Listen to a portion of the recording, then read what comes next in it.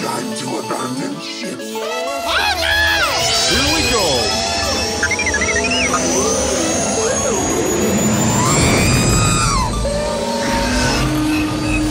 Can I persuade you to join us for a drink? It's a tradition. Here. Jar Jar, homie, my main man, quickly. Before the Separatists attack, get into the escape pod. Hey! This is escape, then we're the pod.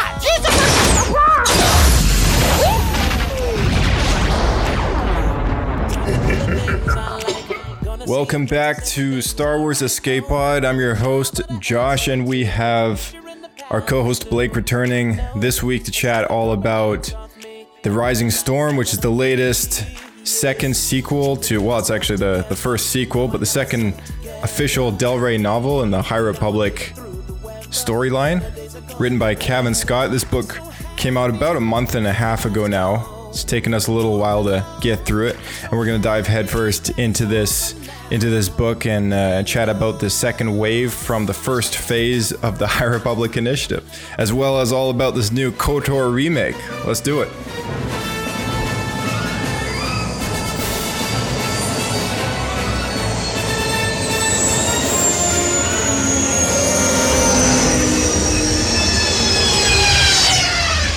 Another happy landing.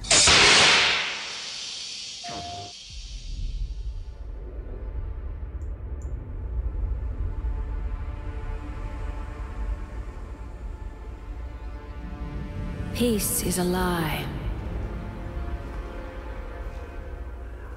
That is what the Sith believe. They promise power. Now they wield it.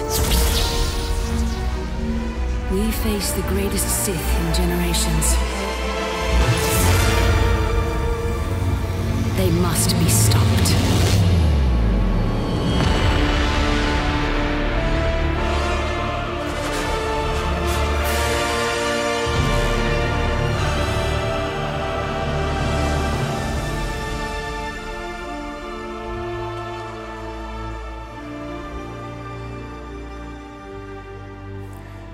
That was the trailer for the newly announced remake of Star Wars Knights of the Old Republic for the PlayStation Gaming reveal.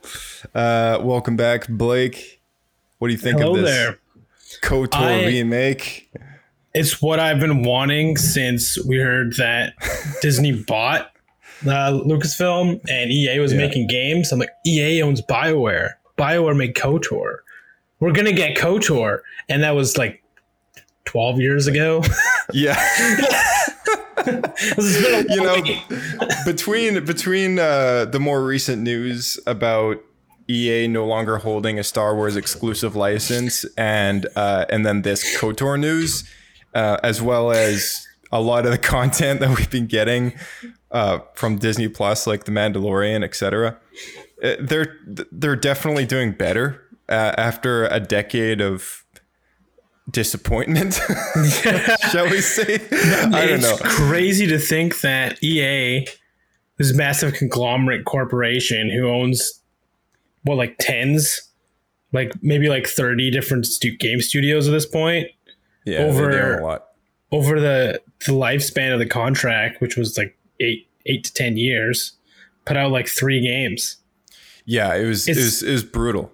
It's insane. Brutal. Like, how many? Okay, I want to know this, the actual math of this. From when EA got the contract till now, how many Assassin's Creed games came out?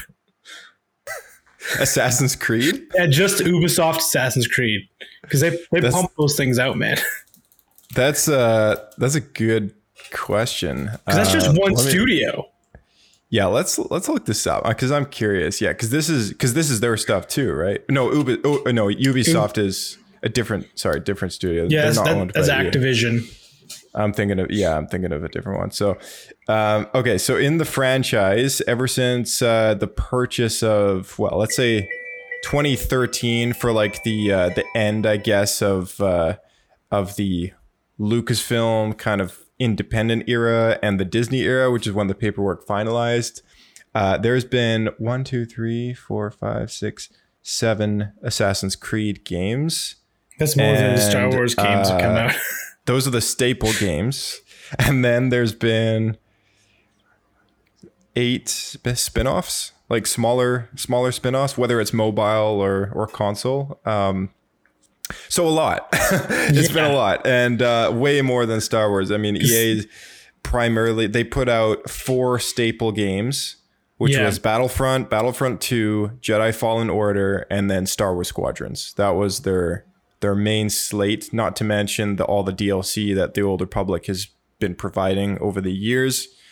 Anything else? I mean, there's been a couple mobile games, I guess. Galaxy of Heroes.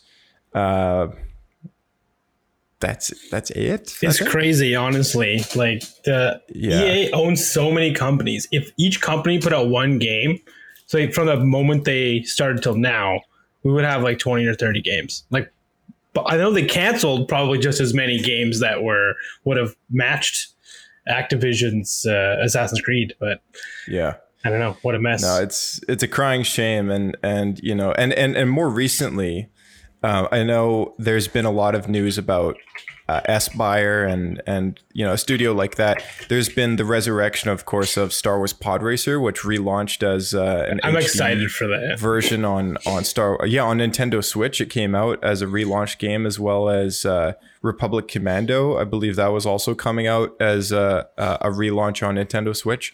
So it's almost like they're taking these older games that people actually do love and kind of relaunching them exclusively on various consoles. I mean, it makes sense. Like, because those are games that people actually like, unlike a lot of the stuff they're making. Yeah, exactly. And now finally, we have BioWare taking KOTOR, which is one of the most, I guess, one of the most respected games in the gaming community, and they're relaunching that on PlayStation 5. So, you know, anyone who has a PlayStation 5 is going to be very happy that this game is coming out on your platform. So anyone with a PC, I believe this game is it may or may not come out. They haven't really confirmed, as far as I know, whether or not this will be launched on PC as well. If it does, however, I'm definitely gonna be picking that up, because I'm not a console gamer necessarily, and I don't really want to buy a PlayStation just to play one game, as much as I love the Spider-Man games. And I know they announced 2 of those today. They announced a Wolverine game and a second Spider-Man game. So, you know, a lot of cool stuff coming out on the PlayStation platform as far as franchises that I'm really fond of. But I don't know if it's enough for me to actually go out and, you know, drop $600 on a console. So, well, it's weird to me that it's only on PlayStation 5, because it was originally created to be a PC game and then was modified to be on original Xbox. And a lot of people bought Xbox to play this game because it was the first Star Wars role-playing game that's, you know, pretty open world to be made, especially on the new consoles. Because really before that, it was just side scrollers. Mm-hmm.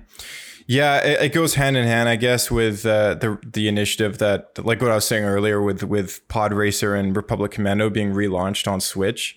It feels like they're taking these old games and these old titles, refreshing them somehow. This one obviously they're putting the most work into this one, but refreshing them and relaunching them on an exclusive platform. I hope that's not the case for this one, because like you, I'm very much a PC gamer, preferably. So, you know, I hope that they do end up, I guess, maybe a delayed release at least. Yeah. But Lucasfilm has been known to do this. I still haven't played Star Wars Bounty Hunter because it was only on PS2. That's true, actually. That was a console exclusive license. I still haven't played. I used to have a PlayStation 2, but just never owned the game, and still haven't played it. A buddy of mine had it, and I kind of played a few minutes of it on his console, but it wasn't anything extensive. So, man, I want to play that one. Looks good. But back on KOTOR, I'm wondering what they're gonna do to update it, because I'm a huge fan of KOTOR, but I played it back in the day, and if you've ever played it, it is a very old school mechanic system where it's turn-based. So it's actually, it runs more like a Pokemon game than a console game. Right. It's like you pause time, you pick what attack you want, and then you can unpause time, and then you and the other guy both do like whatever action, and then you pause time again. You pick what you want to do. It's very slow paced, and it's based on D&D, right? Like Dungeons and Dragons, where you would pick what attack, you would roll your dice, you see if you hit, you roll for damage, and all this based on mechanical stats, which are exactly the same as this game. Yeah, the MMO Star Wars: The Old Republic works a lot more fast paced, where you're just constantly clicking keyboard, buttons to activate all your different powers and everything like that. And like all MMOs, which are all just based on World of Warcraft now. You have a bunch of different buttons. You choose where you want them. You can keybind them to different buttons on your keyboard, and you just keep mashing that button and it works on like a 1 second global cooldown. Yeah. Very typical hack and slash, run around. And there's a lot more combat, I guess, because of that. It's so easy to put, little fights here and there. But that's the thing. Like, those are all PC games. So you have a keyboard to bind all of your different attacks. So if this is on PlayStation, I don't know how they're going to get around the time stop, which is what they had to do for Xbox.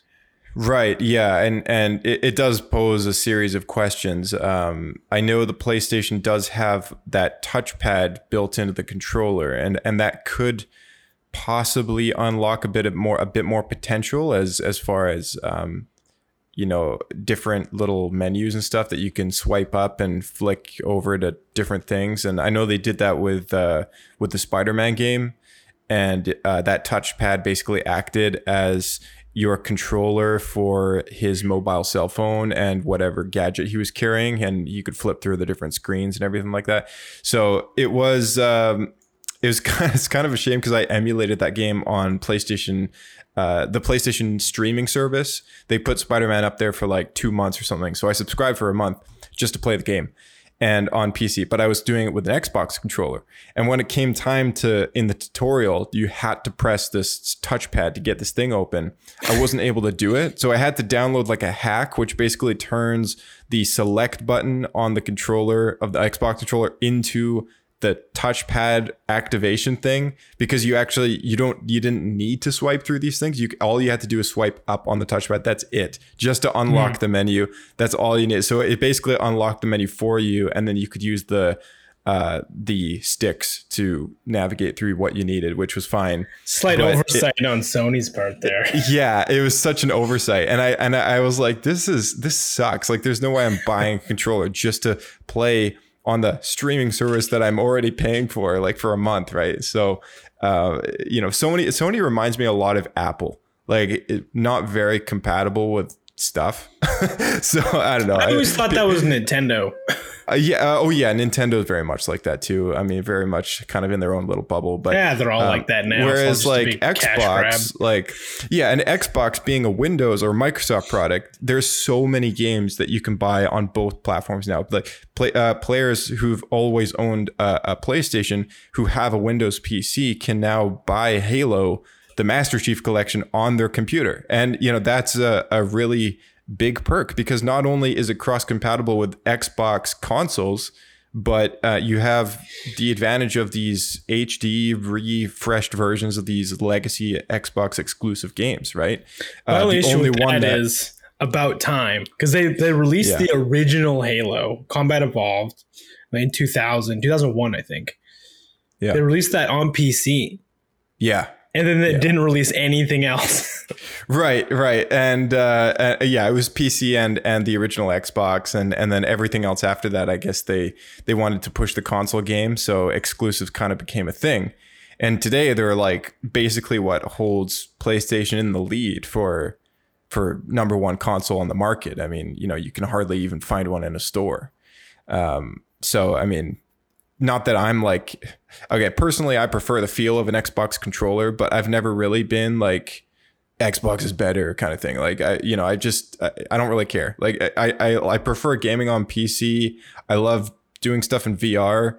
I'm very much away from the whole console game at this point, and all I know is exclusives can be very annoying. So this whole KOTOR thing, to get back to that label, the fact that it's a PlayStation 5 exclusive, I hope it's temporary. I really hope it's temporary, because I know there's a lot of fans out there who are Star Wars fans who love Star Wars so much, and this will be aside from the refreshed versions of the Switch versions of Pod Racer and Republic Commando, this is kind of like way more money went into this. You can totally tell. Like they've made a whole new trailer and everything like that.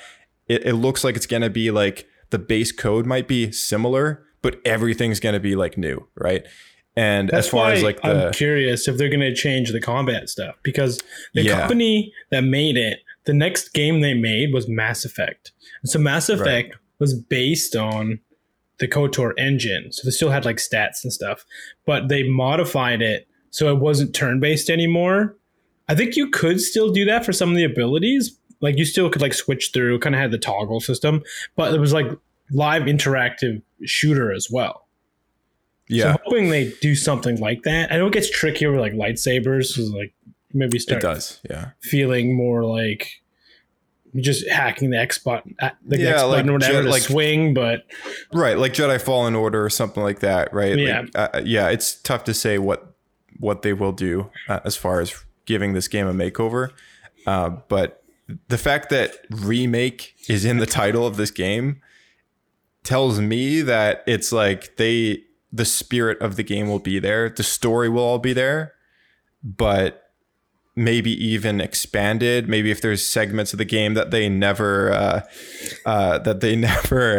finished before, they'll be able to put that in, finish the game, make it as if it was like came out today on next gen consoles. Mm-hmm. There's a reason why this is a PlayStation 5 thing, and the fact that they haven't said this is coming out on our last platform like PlayStation 4. This is going to utilize next gen graphics, so that'll be super cool. My imagination honestly points towards a whole like overhaul, because without even knowing this trailer is coming out or announcement, I've actually been replaying KOTOR just because it's a good game. Right. Yeah.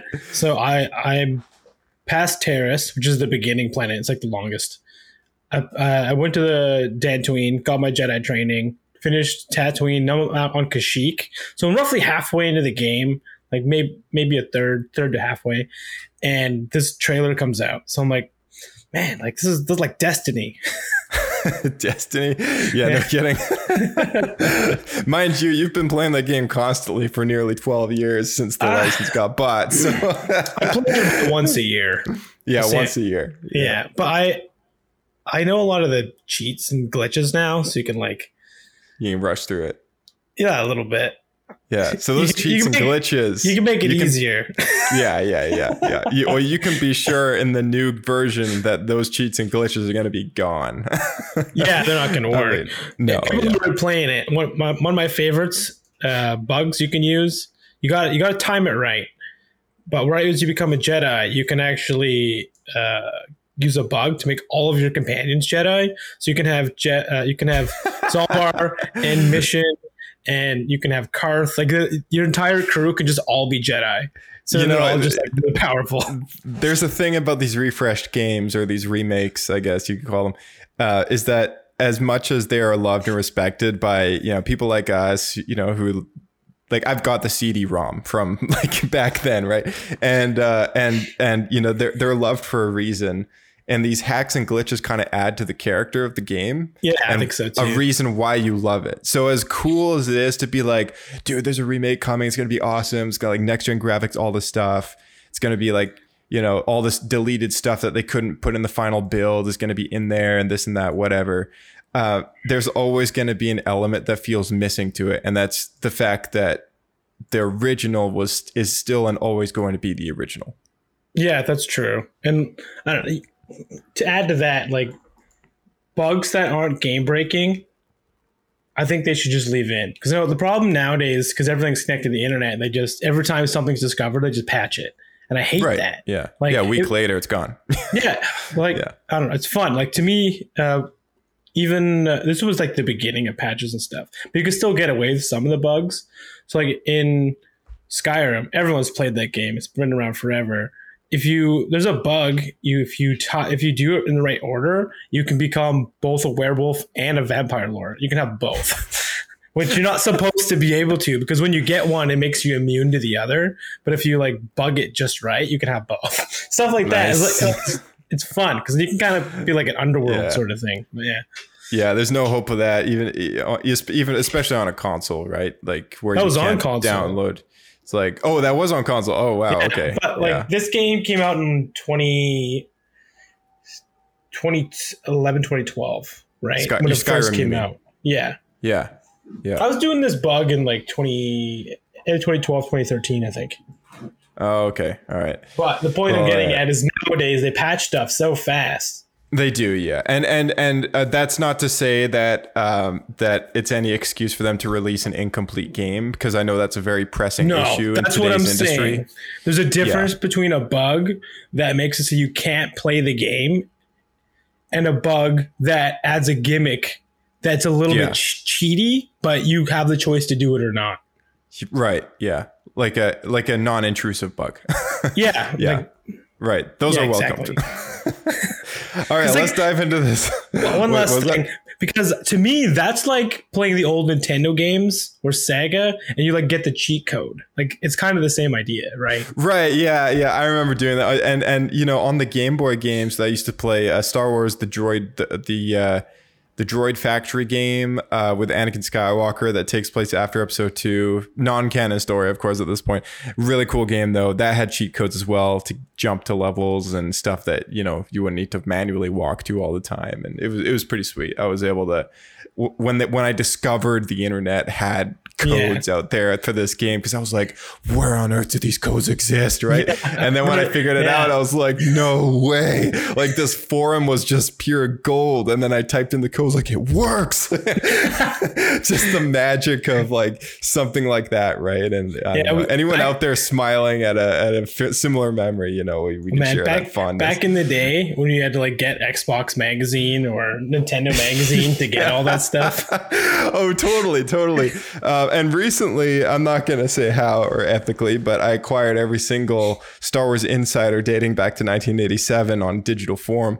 And I'm actually looking forward to rifling through these older ones and seeing kind of what kind of golden content's in there that, you know, maybe I missed, because the first Insider copy that I owned was from 2004 or something like that. It was a while ago.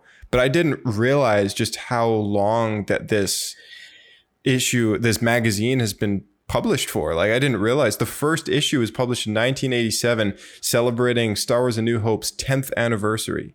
And the front of the cover is R2 and 3PO holding a birthday cake with 10 candles on it. And at the time, it was called the Lucasfilm Fan Club magazine.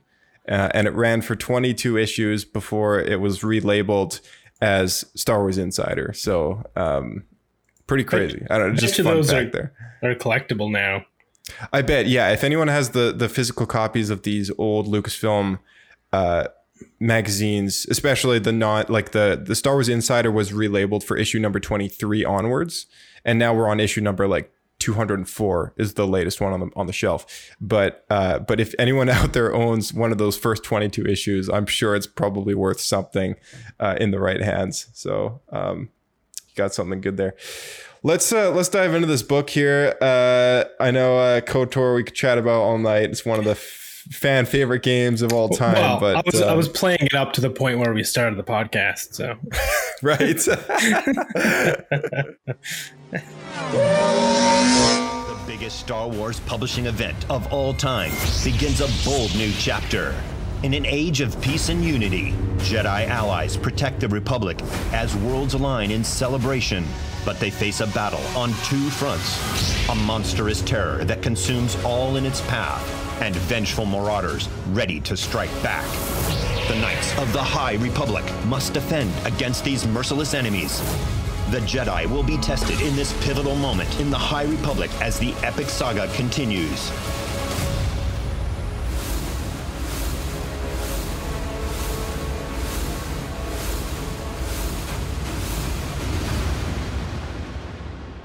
All right, so Star Wars, the High Republic, The Rising Storm. This is a direct sequel to Light of the Jedi, which we had an extensive review, and this one's not nearly going to be as long mostly because I think that episode was like nearing 3 hours or something like that. And wow.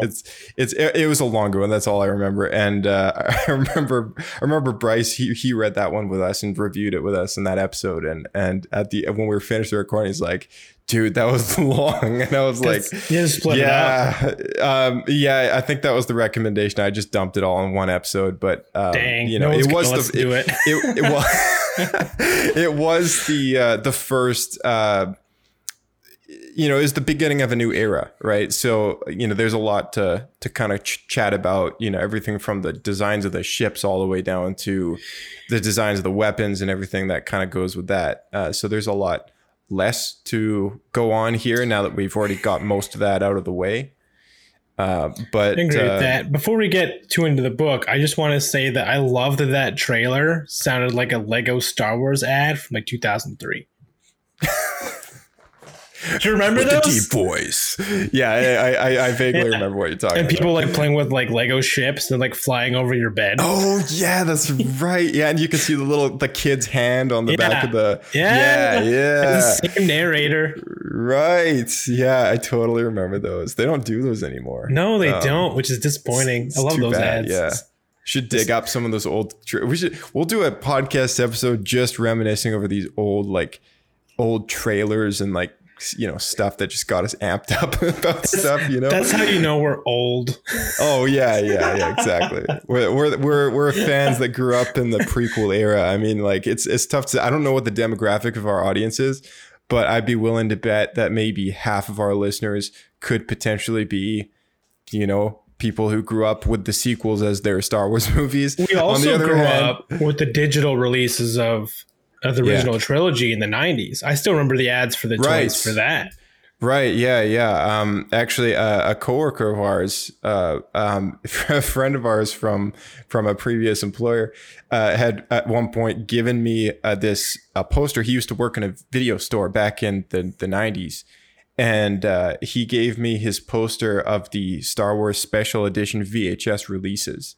And that's cool. The giant like poster cardboard thing. Yeah, it's a bit a bit, you know, torn up a little bit. There was some dents and it was peeling and stuff. So I don't actually know if I ended up keeping that or not because it was just in bad condition. But it was cool, and you know, I kept it in the movie room for a little while, and you know, it was nice and relic of the past, you know. Yeah, that's pretty. Of course, sweet. Nowadays, if you ask anyone who's born past the year 2005, they're not even going to know what a VHS is. Yeah, so. Dude, growing up, I had a VHS recording that recorded Yogi Bear Easter on cable. And it still had all the ads because it was just a straight rip on the VHS. Oh, and the ads were Taco Bell and the 90s re-release special editions of Star Wars toys.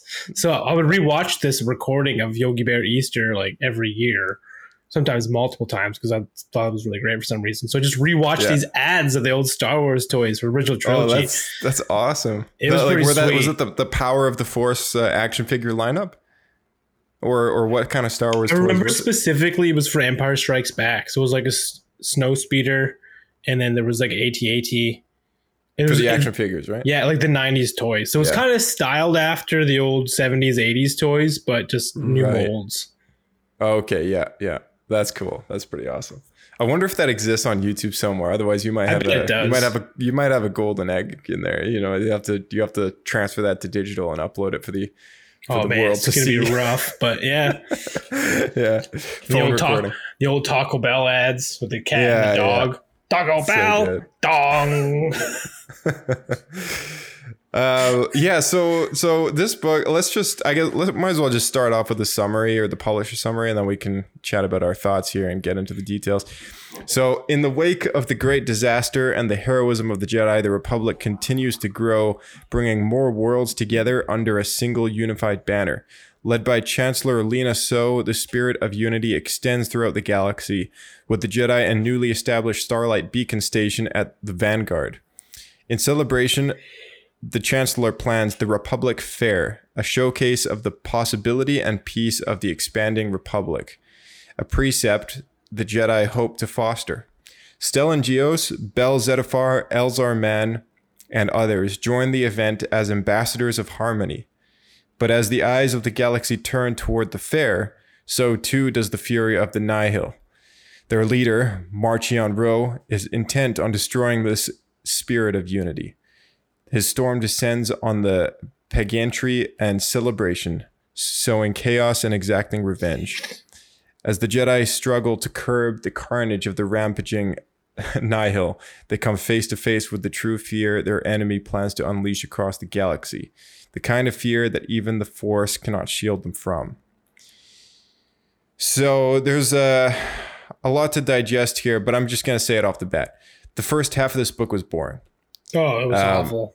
Yeah. So this book, ironically enough, in contrast to me saying that, has been getting really good reviews, and people have been saying what a fantastic book this is, and how it kept them on the edge of their seat like the entire time. I'm just gonna be straight up about this. When the first half of the book was talking about a fair, it didn't have the villains practically at all. I don't know. I know. I'm just gonna say it straight up, just for anyone who wants the honest opinion of both of us here. We've both listened to it or read it, and the first 50% on my e-reader, it wasn't until I hit 53% that things started to get interesting. And the first half of the book is like the planning of the Republic Fair, a lot of build up. And not build up in an interesting way. Like there's build up that's intense, and there's build up that's just not interesting. And I didn't feel engaged enough to enjoy the first half of this novel. It was also very long, like way longer than Light of the Jedi. It felt like. I felt like they spent most of the book just describing the fair for like 50 chapters. And it just kept going on and on. I know what they're trying to do. They're trying to do like a world fair, right? I think it was like a 19th century world fair, like it traveled around. And the idea is cool, but to me, unless you're going to do a murder mystery like Sherlock Holmes style, it's just not an interesting setting. The Republic Fair is, how do you describe it? It's just a way to kind of show the Outer Rim that the Republic is for everyone, kind of thing. It's like a political statement. Yeah, it's based on the World's Fair, same as what we had here in the 19th century, which was, in this case, different planets, but on Earth it was like different countries and stuff, all getting together and like kind of showing the culture of all the different environments, different peoples, try to get exposure to everyone. You could see like, oh, you want to visit this place or planet, that sort of thing. And it's a celebration, and this is a big thing. You're thankful to have read it, because in the audiobook that I did, Audible, the song, for example, that they sing in there, they actually sung it, and it was terrible. So I just want to say the audio, the recording, like it is the cringiest song I have heard in a long time. I gotta say, the one thing I found interesting about at least the start, was in chapter 8 there was like a little quote. I forget who it was from, but here, actually, I think I have it saved.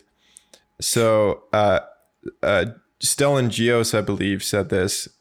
We have seen a drop in Nihil activity in the last few months, especially in the system surrounding Valo. We believe those strike forces still in operation and were mere remnants of the main fleet we engaged in the Kerr Nebula nearly a year ago. So in Light of the Jedi, there's that big battle with the Nihil, and at the very end, Kassav, one of the Tempest runners of the Nihil, perishes with his whole storm.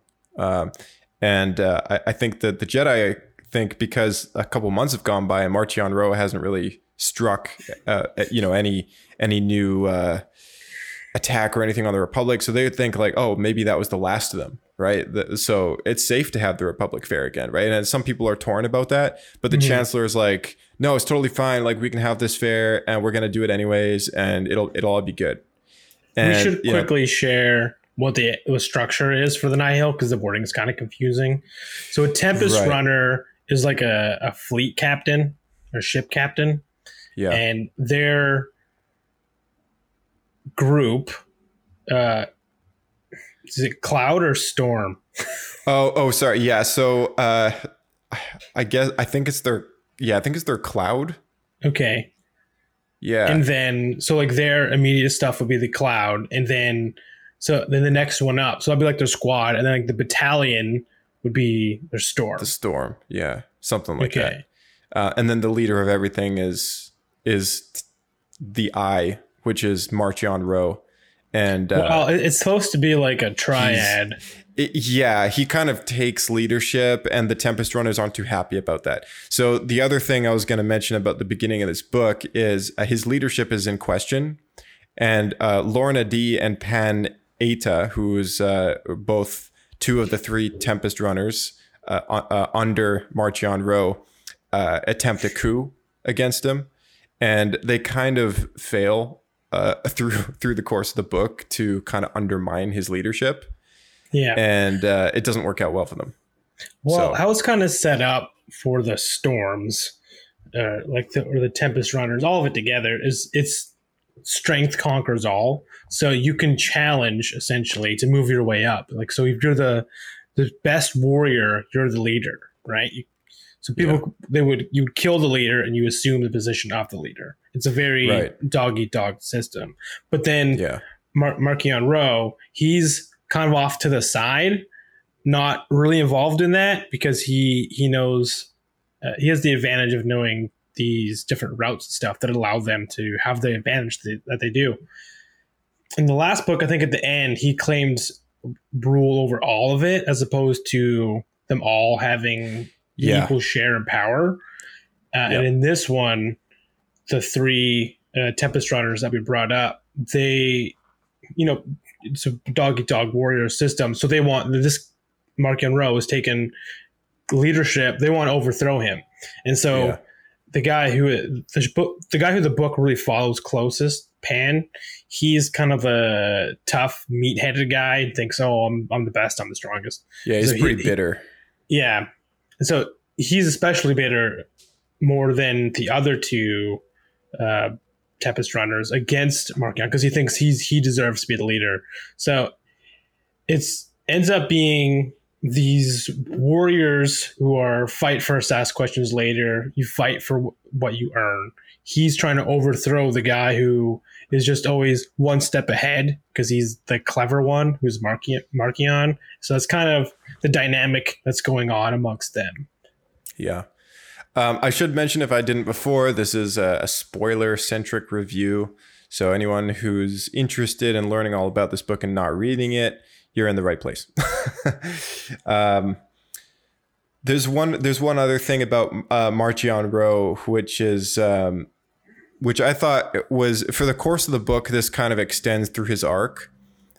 Since he's claimed leadership over the Nihil, he's had this obsession with completing a task that his father could never finish, who had a bit of an objective to... he was very into relics and things of the past and whatever else.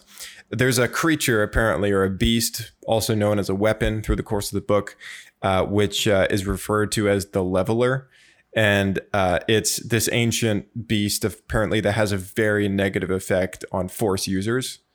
And Marchion Ro is actually after this creature in order to control it and use it as a weapon against the Jedi, which, spoiler again, by the end of the book, he manages to succeed in this mission where his father never could. That was one of the more interesting things about this novel. I thought this was kind of playing into this... Star Wars is always very much about the creatures, and ever since the original films, the movies have always had this thing with animals. Like there's always like a alien creature or beast or whatever coming out and trying to eat somebody or whatever, right? There's always something like that. And this book was no different. It very much embraced that side of Star Wars lore and just kind of took it in. And the first thing I thought of when I heard the description of this Leveler beast was that the lizard thing or whatever that Thrawn uses in the expanded universe novels to block Force powers, right? Like these lizards have a way of repelling the Force. To me, in the book, that's what it was. It was basically just a rehash of that, because I don't think it affects their minds. I think that's just what we gathered from the character who was affected by it, because he's a race of this bird species who they're all tied to the Force, and they don't actively use the Force like a Jedi, but they subconsciously use it for navigation and a slight level of seeing into the future for defensive purposes. So they're always like, they have a quick reaction time, essentially. And what happens in the book is Marchion and this bird creature, they kind of go down to the tunnels or whatever, and then they get attacked by this lizard thing. And the bird, who always manages to survive because of his Brace's ability with the Force, he gets hit or attacked by the lizard, and he's at a total loss of like how he didn't see it coming. And then Marchion's like kind of reveals like, oh, it worked, as in he had heard rumors that this would happen, but he needed to drag this bird guy down there to see if the rumors were true. And by him dying, they kind of confirmed that the Force is blocked. I didn't realize it was a lizard thing itself that did it, though. I thought it was something in the tunnels, like a thing. The lizard thing I referred to is from the Thrawn novels. This thing is different completely. It's like an octopus thing, isn't it? I don't really know. The description of it's always kind of a little not too accurate, at least from my memory, but. It's the lizard it reminded me of the lizards that Thrawn uses in the Heir to the Empire trilogy as a way of fighting off Jedi, right? And this beast was almost no different. It was just a creature being exploited for its potential to affect Force users or people with a high midichlorian count. And this bird creature, I think his name's Din, or Den or something like that. He's kind of Marchion Ro's test subject as far as seeing if this beast can actually kill him, right? And sure enough, it does. So he's able to use this beast again at the end of the book, which we'll kind of get into in a little bit. But that was one of the more interesting parts of this novel. Elzar Mann, who is one of the main characters, one of the main Jedi in this novel, who's also now a marshal of the Temple on Valo. He's one of the main dominating characters of this book. I would say that Elzar Mann is easily becoming one of the more likable characters of the series. And well, it's funny because he's basically Anakin. Yeah, he is a little bit. He's kind of he's tasting the dark side a little bit. He uses some aggressive tactics when the Nihil strike on Valo.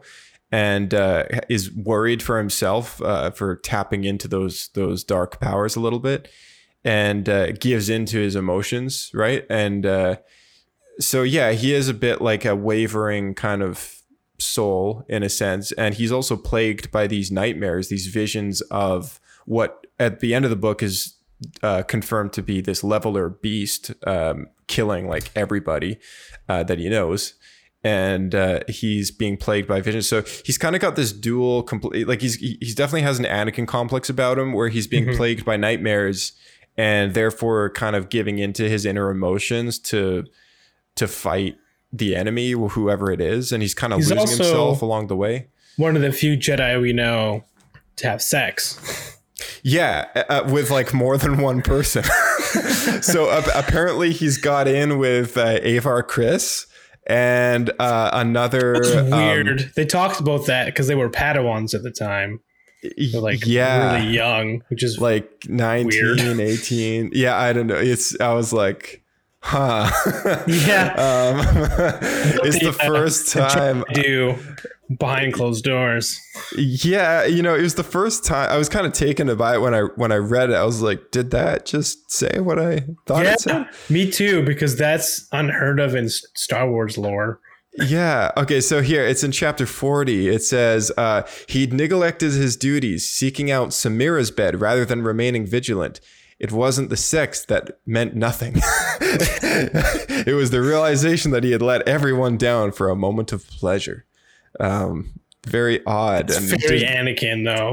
It feels very Anakin, and also doesn't feel like it belongs in a Star Wars book. But, you know, it is what it is. So 50 Shades of Star Wars. 50 Shades of Force. 50 Shades of Elzar. Oh, gosh. Honestly, I can't hear the name Elzar without thinking about Futurama. He's like the really high class chef with the four arms. Yeah, right. Yeah, right. He's Elzar. Bam. Elzar. So yeah, Elzar, one of the more main characters in the book. I thought that was kind of cool.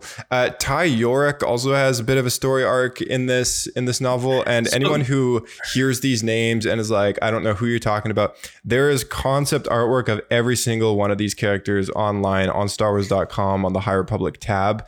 And they have in the past on the Star Wars YouTube channel released character profile videos on a weekly basis through the summer. So a character like Ty Yorick has like a 1 minute or 40-second video and it introduces you to like kind of her past and her story kind of thing. So Ty Yorick is like a previous kind of like, it kind of reminded me of Ventress, like was once trained by a Jedi, but was also kind of forgotten when she kind of got lost and is kind of doing her own thing now. And she's a saber for hire. Which that's very Ventressy, actually. That's a good point. Yeah, very Ventressy, except she's not like a dark side person. She's just kind of like doing whatever it takes to get money and stay employed, and uses her lightsaber and her force abilities to do the job.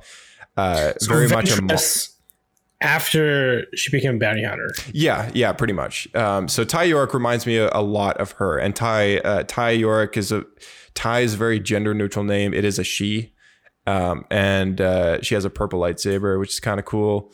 And she joins the Jedi in this fight against the Nihil when they strike on Valo at the Republic Fair, reluctantly at first, but then realizes, it's the right thing to do. And she joins with a bunch of Padawans. She also makes a very strong connection with Elzar, who kind of convinces her to help.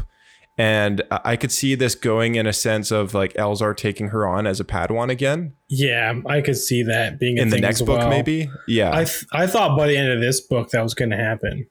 Yeah, I did too. So maybe we'll see something develop there in the future. Yeah, because after Elzar gives in to the dark side and like uses it to give himself enough strength to like throw that, he throws an entire like floating island. Yeah. He used the dark side to give him strength to do that. Then he immediately regrets it, and he wants Ty to stick around to help keep him in check because he doesn't think he can do it himself. He needs someone else there to basically keep an eye on him. Yeah, exactly. But she's probably the worst person to possibly do that because she clearly would have done the same thing. So it's like, I don't know. Yeah, totally. Amongst the battle, it's also worth noting that Stellan Gios, who's a Jedi Master, he protects the Chancellor and the other politicians in the attack. And by the end of the attack, he's kind of recognized as a hero through the whole thing because there's a holocam footage of him that's taken during the battle of him holding, spoiler again, the Chancellor kind of is alluded to be dead at one point, and then it turns out she's fine. But he's like cradling her kind of limp, unconscious body. And that footage, along with him helping the politicians and such, and as they're like limping down the street or whatever, is kind of used as a galaxy-wide picture, you know, like almost like in the war effort, there's like very famous photos of like children standing alone in the street during World War II or whatever, right? And it's like their parents are probably dead and they're all alone, right? So it's kind of like that, like it's a promotional thing, like the horrendous thing that just happened, the tragedy that just occurred at the Republic Fair, you know, demolished by the Nihil, and, you know, casualties and losses everywhere, thousands of people dead, all that stuff. And that image of Stellan is kind of used as like the promotional for that. So it's worth noting that this might come up in the future again as like a thing. He's might be like, you know, galaxy-wide famous dude going forward. So yeah, because were we introduced to that guy in the previous book? Yeah. We were. Yeah, okay. he showed up in the previous book. Yeah. Yeah, because it's from Elzar's perspective. I remember a chapter where they meet up because like the two of them and then Avar Kriss are like the trilogy or whatever, like they're three amigos. Yeah. And he talks about seeing this guy again, and Elzar feels that he's become more of a politician than a Jedi. Right. Very Count Dooku-esque, I guess. Yeah, exactly. Anyone who's looking at the cover of the book, I believe Elzar Mann is front and center with the crossguard saber. Ty York is the one on the left, and Bell Zettifar is the one on the right. So just a heads up, if any of you guys are wondering what these characters might look like, that would be Elzar, Ty, and Bell. And Pan and Lorna, like I mentioned, they failed to take control from Marchion Ro. What I thought was really cool, though, is the secret of the paths is finally revealed to the Nihil. So the secret gets out that they're using a woman for a source of where and how the ships in the Nihil fleet can jump in hyperspace routes that nobody else knows about. And the only part of the secret that isn't revealed to the rest of the Nihil is the fact that she is a San Tekka. But it is revealed that that's where the paths are coming from. So it's no longer a secret, because that was Marchion Ro's kind of like one and only card up his sleeve. And then when Pan reveals that, he thinks like, oh, the Nihil are mine now. Like, I'm going to undermine Marchion and reveal his secret and be like, no, we don't need him anymore, because like that's the only card that he has to play. And now we know it's just this old woman, so he's nothing, right? Like he doesn't pull the paths out of his head. It's actually from this woman. All we need is the woman. We can run the whole organization without him, right? And he just comes in out of nowhere and completely left field Pan. And I really loved that scene because it just makes Pan look more incompetent. At any time he tries to undermine Marchion Ro, he just fails miserably. And he does Marchion it twice. and he's got the right words to say and everything. And he completely is like, yeah, so what? Like, I do have this woman who gives me this and that, but then he goes on and makes some like other reasons as to why they need Marchion or whatever, and he does it so gracefully. Like, and this guy is honestly like such a great villain. Like, he's been written so well and collaborated over. Like, you can tell that a lot of time has gone into developing this character, more so than a lot of others. No, I agree with that. To be honest, he's probably the only character I actually really enjoy. Yeah, Marchion Ro's very interesting. Yeah. And through the course of the book, it's also worth mentioning at the very end of the last book, a Jedi, Loden Greatstorm, which is Bell's master, is taken captive by Marchion Ro, and his yellow lightsaber is held by Marchion through pretty much 90% of the book. And Greatstorm is still in captive and being tortured and experimented on or whatever else, right up until the end. So I'll just finish out these two last little points here, and then we can kind of get into the ending of the book, I guess, if you want. Bell, they stage a bit of a rescue mission once they find out he's alive, and Bell helps recover Loden Greatstorm. But then in the process of escaping the location that they're in, which is a Nihil kind of ship or whatever, Marchion Ro unleashes the Leveler, and Bell witnesses the Leveler kill Loden Greatstorm, his master. And basically what happens is this creature is able to turn Loden Greatstorm into a stone-like figure, and then he basically dissolves into nothing, like into ash. So it's a very weird way of, it's like a natural ability, I guess, for him to, first he gets rendered as like a vegetable and like freezes, and then he turns to stone, and then he just dissolves. So it's like a really weird like thing. And apparently it only works on Force users, which is why Marchion Ro seeked this beast out earlier on in the book. And he manages to kill Loden Greatstorm with this figure at the very end, and That's tragic moment. So it's strange. It's very similar to like Greek mythology. great. Oh, like with the Kraken or something like that. It's what's the name? Or of that? Medusa maybe. That's Sorry. the one. Yeah. It's like look at it, you turn to a stone. Yeah. Exactly. It's kind of the same idea, but I guess. Yeah, Only through if you- reverberations in the Force or whatever. Yeah. I wonder if it's only if you use the Force or if you have it, because it could be like if you can't use the Force when you're around it. I don't really know. It's also worth mentioning beyond the fact that now the enemy has this beast, which points at the very last sentence of the book. I think it's from Stellan Gios's point of view. And for the first time since childhood, it says he was scared after seeing what he sees, right?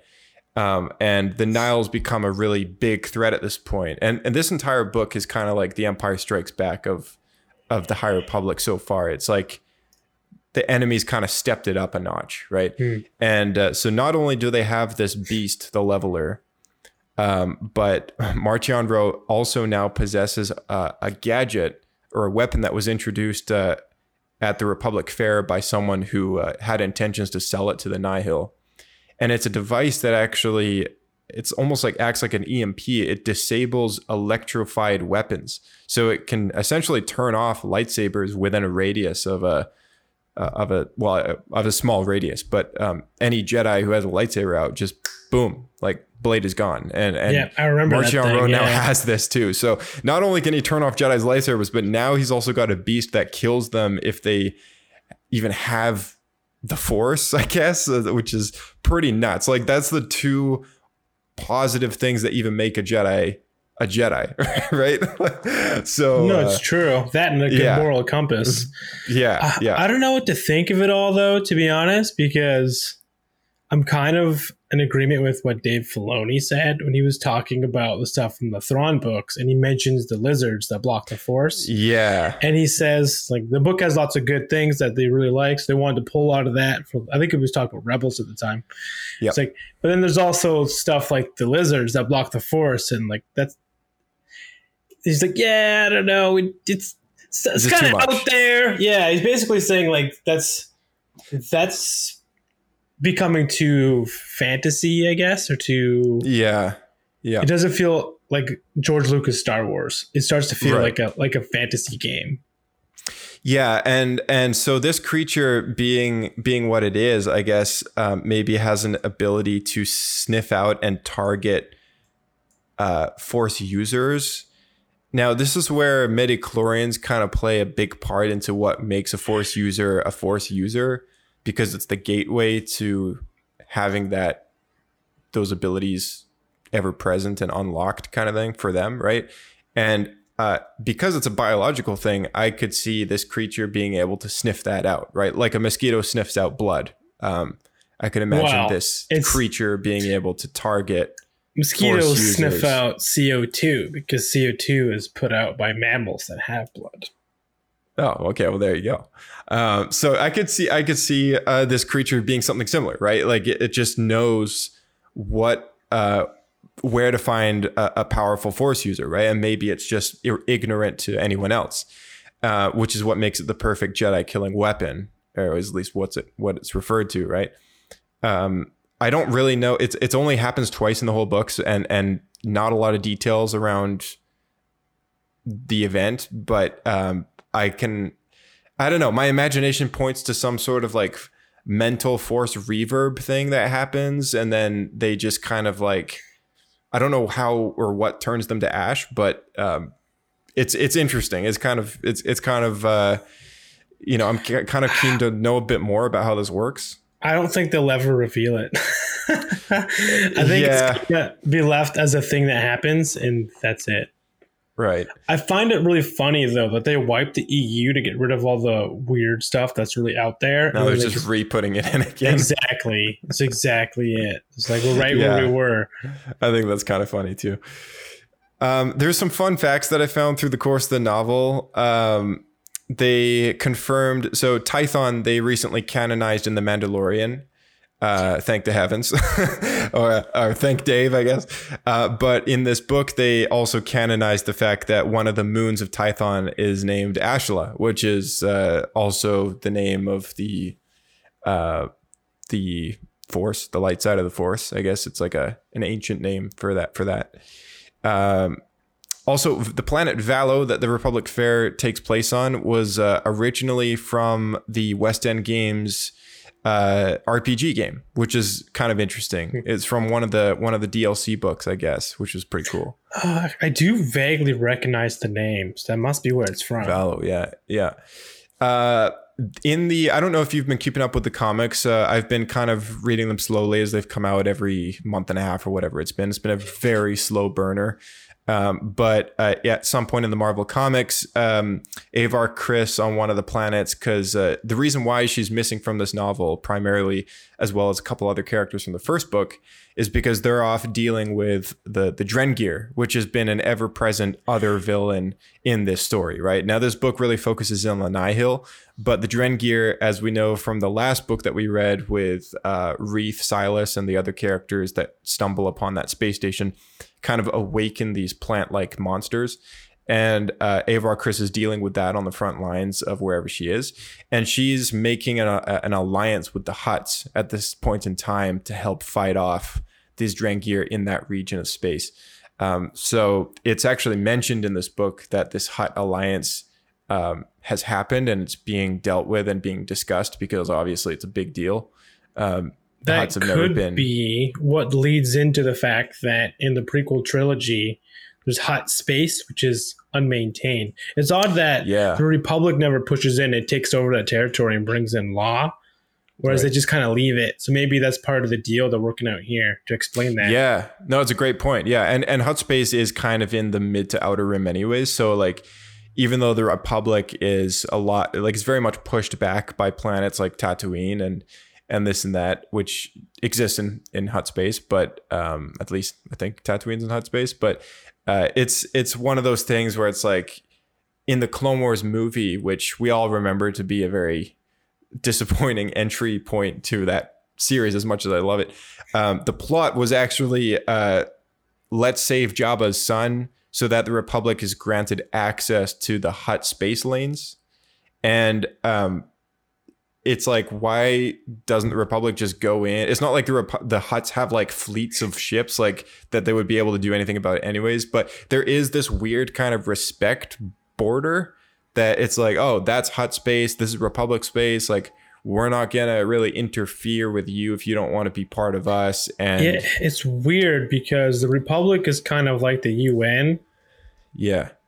But it's like the UN isn't allowed to fly over Russia. Right. It's it's a weird dynamic. Yeah, it is. Yeah. Because it'd be different if it was country to country, but if you have this overarching like UN style controlling government and they don't have access to a certain specific, even though they technically have significantly more power to just, you'd think that you'll just go through and the Hutts couldn't do anything about it. Yeah, so, exactly. I don't know. That was never really explained. So maybe this is the reason. Yeah, it's a great point. Yeah, for sure. You should point out with the bringing up the Drengir. There we go. They allude to the fact that the Nihil know how to plant or seed the Drengir. Yes. So at some point I think it's at the Republic Fair, right? It's mentioned that one of the Padawans or something, I think, sees this, and they see the Nihil planting seeds, which appear to be like sporing Drengir plants, and they're planting them on Valo. So it's almost like the Nihil have found a way to spread the Drengir to other planets and let the Drengir just take over because they know just how deadly they are. So they're almost like, let's just screw this planet over. Boom, here's some Drengir seeds, and then let's just, hitch a ride and run kind of thing. Let the Drengir have this planet and kill a bunch of people and stuff. Just adds more chaos, right? Because they want the Republic and the Jedi, very similar to the beginning of Attack of the Clones. This conversation exists in this book and that movie where the Jedi are not an army. And they don't have an army. The Republic is not really militarized. And in this book, the conversation of a Republic defense force comes up a lot. And it's an ever-present discussion that they're trying to have in order to fight off the Nihil and the Drengir and all this and that. Because right now, all that exists is just the Jedi. And there's not enough for the entire galaxy. And they're dealing with the Nihil. Right, and local forces, right. And so that's kind of why this Hutt alliance is so crucial, because the Jedi need allies. And the Hutts have resources to fight in their territory. And if the Jedi don't fight in that territory, there's a lot of innocent people in that territory, which obviously they care about. Plus the initiative to expand to the Outer Rim, the Jedi seek the Hutts' help to help defend their territory as a way of being like, look, you don't want them taking over your space. We don't want them taking over your space and killing a bunch of people. Let's work together and fight these things, right? And they're also spread thin, not to mention all the politics and stuff with the Republic Fair. There's a lot of stuff going on. So the Nihil are kind of taking advantage of this. And so I thought it was really interesting that they are planting these seeds, because they're aware of the fact that they're spread thin, and they're like, let's just add more to the mix, you know? That's their strongest advantage, right? So they got to press that, because they're outnumbered significantly. Right. They're on the offensive. Yeah, exactly. And their only option is guerrilla tactics. Yeah. I thought what was really cool is we got the Togrutas showing up in this book, and conversations there with them having a bit of a rickety, a rocky past with the Republic. I don't know where that history is as far as prior to the High Republic, or where they're pulling that from, but apparently that's the state that things are in. And they do show up to Republic Fair, and that alliance seems to be getting a little stronger. So it looks like they're kind of integrating the Togrutas into the Republic at this point in time. For anyone who doesn't know, a Togruta is the same species as Shaak Ti or Ahsoka Tano. It's that alien species. And a bit of a fun fact in this book that their mantrails offer an echolocation ability, which I didn't realize that that's what those were for, but apparently they are. So yeah, I thought that was cool. Like we got a lot of chapters where the leader of the chief, I guess, of the Togrutas was... She's a lead huntress. Lead huntress, thanks. Yeah. Yes. So she showed up a lot in the story and was there for the attack on the Republic Fair and all that stuff. So that was pretty neat. Yeah, it was interesting kind of looking into their culture a bit, because we don't see them too often. I think the only time we really saw them was Clone Wars, when they're rescued from the slavers. Yeah, that's right. They had very little appearances as far as a people goes in the Clone Wars, and let alone in Star Wars in general. It's not like they're the most common alien species to see. Definitely nowhere near the commonality of seeing a Twi'lek or you know, someone of a general alien species that are kind of common. But I thought it was cool that they thought of bringing that conversation in, because as far as an expanding galaxy goes, it's almost like they looked for planets that may have not necessarily been in the Republic very long, and then decided to add that to the conversation. And it just makes the Republic Fair a little more interesting, because I remember us cracking some jokes about that being the plot line for this book, or this next wave of stories. And I'm like, okay, what the heck? Like, you know, what could be so interesting about that? But there is some interesting things, and it's not like it's a dead conversation. It's like, I do like the fact that they're getting into that subject material. Not that I want to linger on it, but it at least adds some flavor. So speaking of flavor, I was disappointed that this was a big fair event and there was no pie eating contests. Is that a thing they do? County fairs? I'm sure at some point in the fair there was probably a pie or a hot dog eating contest or something. Yeah, something like that. Yeah. I feel like they should have had Elzar Mann show up, and he had a challenge like the top eater of the pie eating contest. Should have been a whole chapter. Should have been a featured moment right there. Yeah, exactly.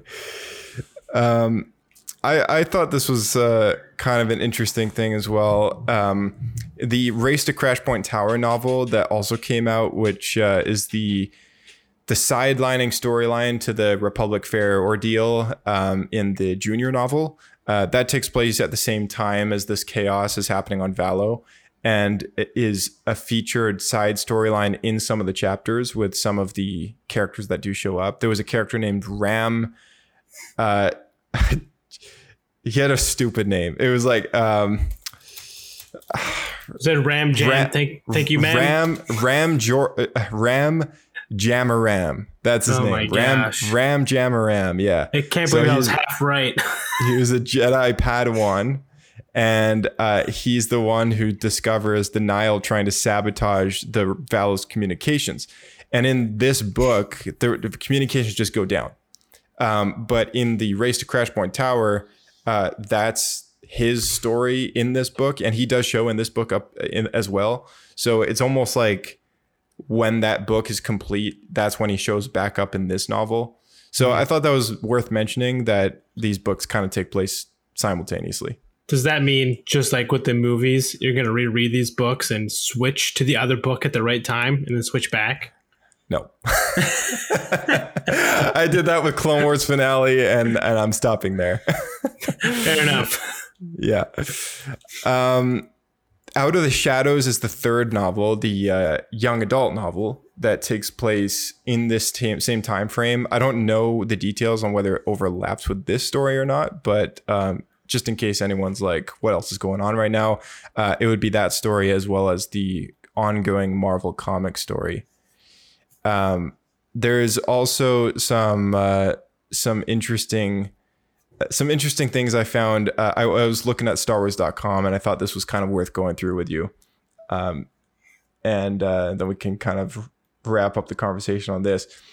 So six answers the Rising Storm delivers, and 7 questions it raises. That's what the article's called. So number 1, Chancellor Lina So's Targons, which are those big lion beasts that that she has next to her. Yeah, her pets. They know how to kick butt. We saw some action with those in battle, which was pretty sweet. Brought up the Torguta Montreal thing. Interesting relationship with the Republic. Already talked about that. The Jedi do, in fact, form attachments. We already went over that. Elzar Mann's deep connection with Avar Kriss. And Ember is the best co-pilot since Chewbacca. Ember is... Belle's pet dog. Yeah. The Nihil don't... It growls through the whole book, and he's just talking to it. And she's like, "No, girl, you gotta get out there. You gotta help that kid. He's stuck in the well." He's like, and yes, the audiobook has actual noises. Are you serious? Yeah, it does. Oh man. Yeah, it's kind of like Lassie. The Nihil don't waste any time when it comes to filling job vacancies. So yeah, the last book saw the destruction of Kassav, one of the 3 Tempest runners. And his spot was filled by a new one called Zetar. And he wasn't really showing up too much in this book. He wasn't really a featured character, but... I thought it was neat, though. What they talked about him was he's kind of a techie. So he like built himself a power suit. He has like a mech suit, yeah. So I guess, maybe we'll see a little more of him in the future. Though at the beginning of the book, it was him, Pan, and the Twi'lek lady. Forget her name, but they were kind of all like Lorna D. That's right. They were kind of butting heads for like top dog. Yeah. And then towards the end, tech guy, he kind of bowed out, letting Pan kind of become head honcho. I think Lorna kind of did too, but she seems kind of sneaky. I think she's gonna make a move again later. Oh yeah, and speaking of Lorna, if you find her an interesting character, a 4th story and the last one that's worth mentioning that takes place, or sorry, 5th I guess, after the Marvel comics and Out of the Shadows and Race to Crash Point Tower, is an audio drama. It's the 3rd exclusive audio drama in the Star Wars license, and it's called Tempest Runner, and it's all about Lorna D is kind of the featured characters. That just came out like a week ago, I think it was. So that's on Audible right now for anyone who's interested in learning a little more about the Nihil and Tempest Runners and possibly the character of Lorna D. And the sixth thing that we discovered from this article, at least, is Marchion Ro after the leveler, all that stuff. That leaves us 7 questions. What is the leveler? All right. It's a scary, beastly thing. Devastating consequences. Apparently Kevin Scott is very tight-lipped about any further details. That explains a lot as to why we didn't get too many things as to what this Jedi killing nightmare is all about in this book. But curious. It could be a terrible thing to Star Wars, or it could be kind of neat. You never know, right? So. One of the subplots was that lightsaber disabling machine. What do you think? Okay, so aside from the beast, what are your thoughts on the lightsaber disabling machine? To me, that's more practical than the beast. I think the machine could just put out like a certain like magnetic energy that would just disrupt how lightsabers function. So, because it's not affecting the Force in any way, right? It would be because we know that lightsabers are created through a magnetic field. So it's just disrupting that magnetic field. To me, that's not that outrageous. Right. What the range could be. And the other question of if this has been discovered, what happened to the technology by the time we get to the movies? Yeah, no, it's true. Yeah. This might be what pushes lightsaber technology forward, which is why they look different in 200 years. So yeah, who knows? What about Mari Santeca? That's the woman who's who's hooked up to that machine that Marchion Ro's exploiting for the paths, the hyperspace lanes and stuff. Which character did she talk to through the Force? I'm trying to remember. I totally forget. Was it Stellan Geos? No. I don't know. I totally forget. But we first met her in the last book. And she's referenced a few times in this book, but she's not really featured as a character. Oh, it's the guy who's captured. Yeah. Oh, Loden Greatstorm. Great Storm. That's what I almost said. Storm Rage. Yeah, he's talking to somebody. Yeah. Was it her? Is it her or is it somebody else? Yeah. So she starts talking to him through the Force, and I think she basically offers some words of encouragement because he's still imprisoned at the time. Oh, okay. All right. I didn't realize that was her. That's interesting. So now that some of the Nihil know that Marchion is in fact the gatekeeper of the paths, this Mari Santeca is likely to play a pivotal role in the future of the stories. And as we know, hyperspace will change forever after this storyline. So it could be that, the Santecas are responsible for having a computer that just calculates your hyperspace routes and boom, is Pan Eta dead? We last saw him escaping off to his home planet when the battle was wrapping up and the Nihil were losing. So I don't think he's dead, but he was in an escape pod and just shot off and disappeared. So what are your thoughts on that one? That's a good question because he was already kind of dying anyway. He was like coughing up blood and stuff, and he knew that he was dying. So what happened, if you recall, was he had 2 attempts to kill and overthrow Marchion. Yeah. And the first time Marchion takes off his helmet and gives it to him and it electrocutes him, but he manages to crush the helmet and save himself before he's electrocuted to death. And the second time, he goes to attack Marchion, and Marchion pulls out a lightsaber.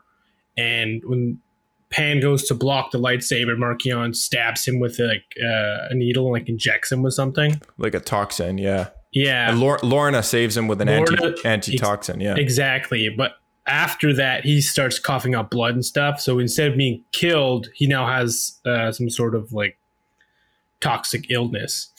Yeah, or he just always had that, and he just knows that he's. I don't know. Yeah, I don't know. Who knows, right? All we know is he's dying, and he's got to. He thought that he could at least screw Marchion over, but I guess that didn't work out. So it's interesting to think. I don't know what we're gonna see with him. A desperate guy like that on his last days is one of the most dangerous types of characters, I think, ever. So, because he's willing to go to, you know, ends meet to do whatever, right? Yeah, so it's like a wild animal trapped in a corner. He's got nothing to lose. Yeah. So I thought when I was reading his last chapter that he was in, it was kind of funny because he was contemplating on going home, which is where it says no one in the Nihil would look for him there anyways. But then he had thoughts of like, oh, he wonders if his family's still there. It would bring him great pleasure to kill them all. And I was like, what kind of a twisted like dude is this? Like wanting to go home only to kill his family? Like, well, he talked about his backstory a bit, and his family like abandoned him in like the wilderness or whatever, and he had to like, he like twisted. He was like attacked by a tiger or something, and then he had to eat like cave slugs back to health. And then he went back and hunted down the tiger that attacked him, something like that. He also had a bit of a love thing going on with Lorna D, but he kind of feels betrayed at the very end of his storyline in this book because he realizes that she's kind of screwed him over in the process of trying to undermine Marchion herself as well. So all that business. And number 5, how will the Republic recover from the Republic Fair disaster? My thoughts on this is that we're gonna see that Republic Defense Force thing come into play now in the 3rd book. I think like whenever the 3rd wave comes out for phase 1 of the High Republic, the Defense Force thing is gonna happen. Like we're gonna have some Republic military, you know, approved, I guess. It's interesting though, because wasn't that such a big deal in the prequel? So the Republic had never had a military. They haven't said that. They just said that the Jedi weren't enough to fight, and they don't have a military by the time of the prequels. But you know, one wonders as to why that is. I mean, if galaxy wide, there's been peace for 1,000 years, right? There's no Sith trying to take over the galaxy and all that.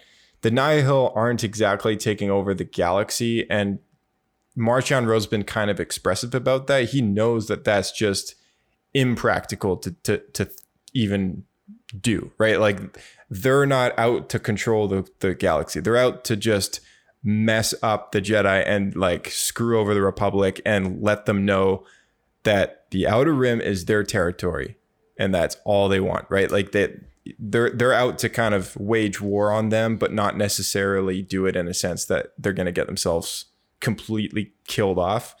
They don't want to take over. They just want to carve out an area for themselves. Exactly. Yeah. Whereas in the Clone Wars and stuff, you know, it's a huge thing that half the galaxy is on the other side of a political fence. So, you know, then it's like, well, they've got mass amounts of droid armies. Like we need an army, right? So at this point in time, it's a bit of a different conversation because they're looking at like, oh, there's going to be an attack on this planet or that planet. And that's all there is going to happen. But, you know, do we have enough Jedi to handle that? That wouldn't even be a topic in the prequels, right? Like Geonosis happens once and clearly the clones are needed to even have a victory because the Jedi are nearly all killed off in that the 20 minutes of the Geonosian battle, right? Before the Yoda shows up with all the clones and stuff. Yeah, they're being surrounded. And so clearly the Jedi aren't enough for an actual army, but the Nihil, the Nihil, as deadly as they are, it's still on the verge of being manageable, but the Jedi are kind of spread thin. And especially after this event where they did what they did, it's like, okay, I think the Jedi need some help because this is obviously a lot to do. There's also that one senator though, who wants the Republic to be able to defend itself and not rely on the Jedi. Right. Yeah. There's some support for, you know, military defense force. So yeah, we'll see what happens. But yeah, what are your thoughts on this? How are they going to recover? I feel like it was introduced as a reason for it to show up. So it probably will happen. The military, that is. As far as recovery, I feel like they probably won't have another World Fair for a while. Yeah, I feel your thoughts there. How will Elzar deal with his brush with the dark side? Are we going to have him be one of the lost Jedi that ends up with a statue in the Great Library, or are we looking at just an Ezra kind of situation where it's like he's got his brush, but that's all it's ever going to be. As much as I'd like him to become a dark side user for interesting story purposes, I feel like it's going to be an Ezra story. Yeah. I feel that too. I think it's going to be something that just makes his character what it is, and he just struggles with that. I think we're for sure going to get Ty York joining him up as a Padawan, or even just a partner in, just in working with the Jedi, maybe as like a co-conspirator sort of thing, an ally. I could see that happening, very likely, them working together a lot in the future, especially after this Force connection thing. So yeah, I think they're definitely going to become like a master apprentice situation at some point. Yeah, definitely. And the last thing is, will Kit Repso and John Lauren be able to make a long distance relationship work? The endearing side story of Chancellor, the endearing side story of Chancellor So's son Kip and his budding romance with Valen Mayor Nas Lauren's son Jom was a touching ray of hope during the grim happenings of the Republic Fair. With Starlight Beacon making galactic communications a bit easier, we can hope that these two make it work. I have no opinions on this, and I didn't even... maybe my mind just skipped over this part in the book. It was not important to me at all. But what was their name? Will Kitrep... Kitrep So is the name of the Chancellor's son. And... John Lauren. Let me just look up this name again. At first, I was picturing that side story with the Dennis, the guy who was like trapped under the rocks. That Belle had to help. I know. Yeah, Dennis, and then that like the damsel woman. Yeah, that's what you're talking about. Right. No, this is something else. Jim was such a small part in this book that there is no Wikipedia page for him set up yet, I guess. So we're going to skip over that one. But if anyone out there has already read this book and listening to us, let us know your thoughts on that question. And that is 6 answers and 7 questions from The Rising Storm. Is there anything last minute that you want to bring up that you thought was really interesting? I just want to say that I feel like the Jedi are really boring in this franchise. but I really like the Nihil, so I'd rather just read books about the Nihil. Right. So then Tempest Runner, the Tempest Runner audiobook is it's going to be more interesting to you, I think. Yes, it's worth checking out. I know there's a young reader book that we reviewed a while back. Light of the Jedi or Into the Dark? Into the Dark, I think. Sorry, Into the Dark or the... I think it was Into the Dark because it started off a Test of Courage. That was the other one. That was a Test of Courage was the Light Whip one. That was the junior. No, yeah, it's that was one. The junior one. Okay, because it started off the first handful of chapters about the Nihil character. So I thought, oh, cool, this book's actually going to be about this character. Yeah, exactly. And then it switched and never went back. So I got kind of annoyed by that. Yeah, it's true. Tempest Runner then definitely for you. Honestly, they're the most interesting part of this era because they're essentially, if you like Mad Max, they're basically the groups of raiders from Mad Max, which is such an awesome design of character. They're kind of like Vikings in a post-apocalyptic world. You can kind of think of them. Yeah, exactly. So this. Yes, this story is mostly about Lorna D and her, I guess, her story of being captured by the Jedi and such. And there's a publisher summary on the Wikipedia page, but it's 360 minutes, also written by Captain Scott, which is the author of this novel. So plays into this story very well. And I now understand why she was one of the featured characters of this book, because they knew that she was going to get her own tale. So we'll see what happens there. There's the High Republic is kind of a vast story as far as phases and waves and all this content that's been coming out. So if anyone watched the announcement for this, and just as a refresher, the High Republic is going to be a multi-year initiative, which will lead up to Disney Plus's The Acolyte, which takes place at the end of the High Republic era, about 50 something to 70 something years before the Phantom Menace. It's something like that. The first phase is called Light of the Jedi. Second phase is called Quest of the Jedi. And the third phase is called Trials of the Jedi. Each phase has up to 3 waves in the phase. So the first phase had wave 1, which contained the Light of the Jedi book, Into the Dark, and A Test of Courage.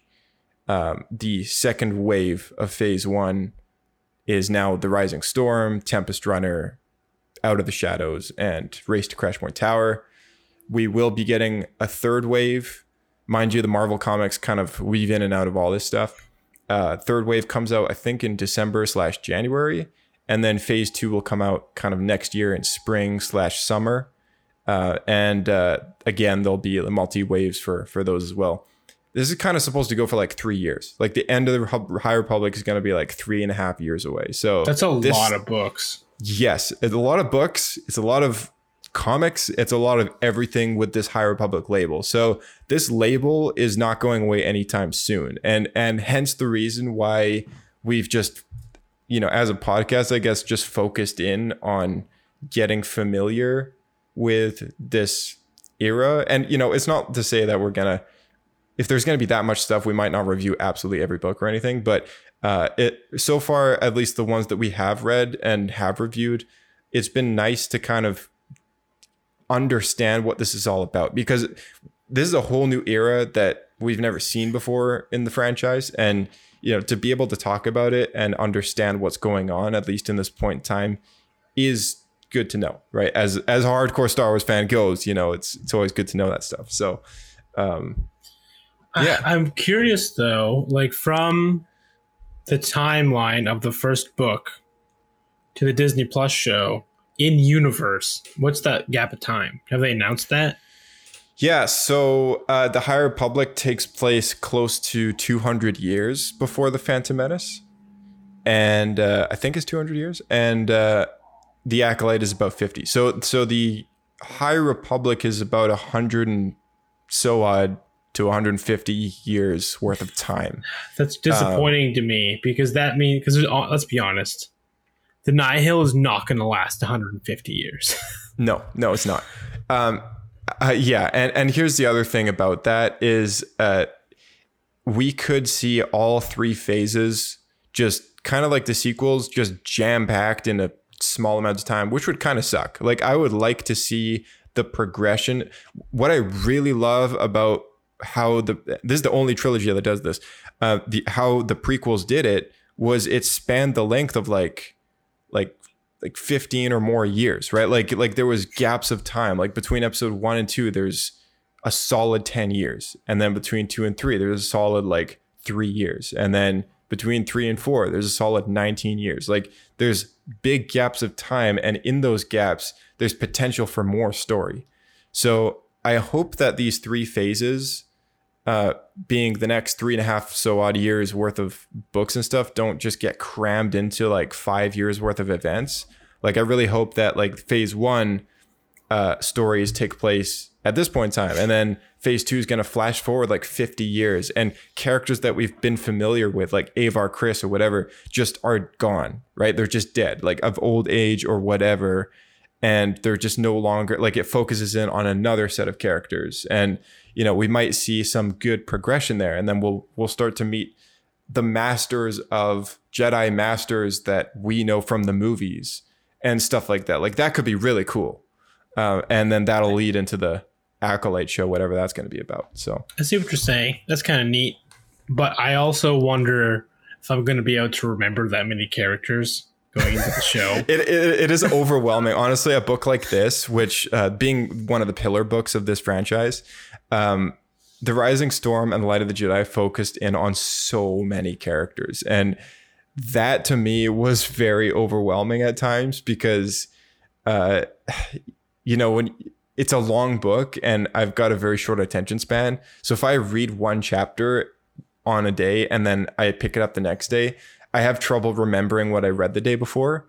So it's, unless it was important, if it's not important and it's just kind of a fluff chapter, then I really don't care too much. Half of the beginning half of this book, I honestly could not tell you what, like, exactly what happened, because it was all just so fluffy until the battle Agreed. stuff, and the last half was better. But the first half, I'm like, it's just gray in my head. I'm like, I couldn't tell you. So yeah. Anyway, did you have any kind of last minute things? We're kind of hitting our time here, I guess. Last minute things to chat about? Anything? I think a good way to sign out is disappointment of no Nihil in the show, because to me that's the coolest villain. So did you want to give your Pablo points? What is it? Is it Pablo points?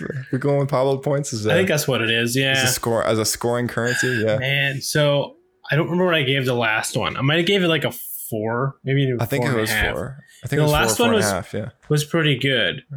This one, I like the Nihil stuff. I don't keep bringing that up, but it was actually a really small section of this book. But just seeing within their ranks, and I thought of it honestly as Markion, because he's a really clever villain. He's kind of he feels like a villain that could be from a Sherlock Holmes book. Yeah. So with that being a part of it, but also being a very small section of the book, I'd probably give it, like, at best, a 2.5 out of 5 Pablo points. Yeah. Yeah, I'd agree with you there. I think between 2.5 and 3. On my Goodreads review, I put 3 stars, but you can't really put half stars. So I just decided to round up. Half the book was good. Like, half, the later half, that is. The Republic Fair opens up at chapter 19, and there's a lot of just fluff between that and when the Nihil attack. And yeah, it just felt really slow in the beginning. And I feel like Light of the Jedi started off with a boom, right? Like, it started off with good, exciting, great disaster, everything just like... Yeah, no, I agree with that. And this one was different. I also thought, I think this was the case for the last book. I probably didn't bring it up, but it's becoming more of a problem now, is there's just too many characters. Yeah, it did come up when we were reviewing the last one. It's a lot of characters to digest in a new era, which we're very unfamiliar with these characters. I would honestly, I know StarWars.com has got like a whole section dedicated to the High Republic and everything. Releasing a free PDF online with just like, profile pics of profile pages of just, this is this character and a quick write-up about them would very much help. Like a companion PDF or something to the High Republic, like a guide to these books and stuff, this multimedia thing that's coming out would be so helpful. And if anyone's listening out there who wants to make one of these things and just spread it around, send us the copy, because that would be so helpful. Honestly, it would be, because if you're just going off names, they kind of, like, most of them are Jedi, and they kind of all feel about the same, excluding Elzar.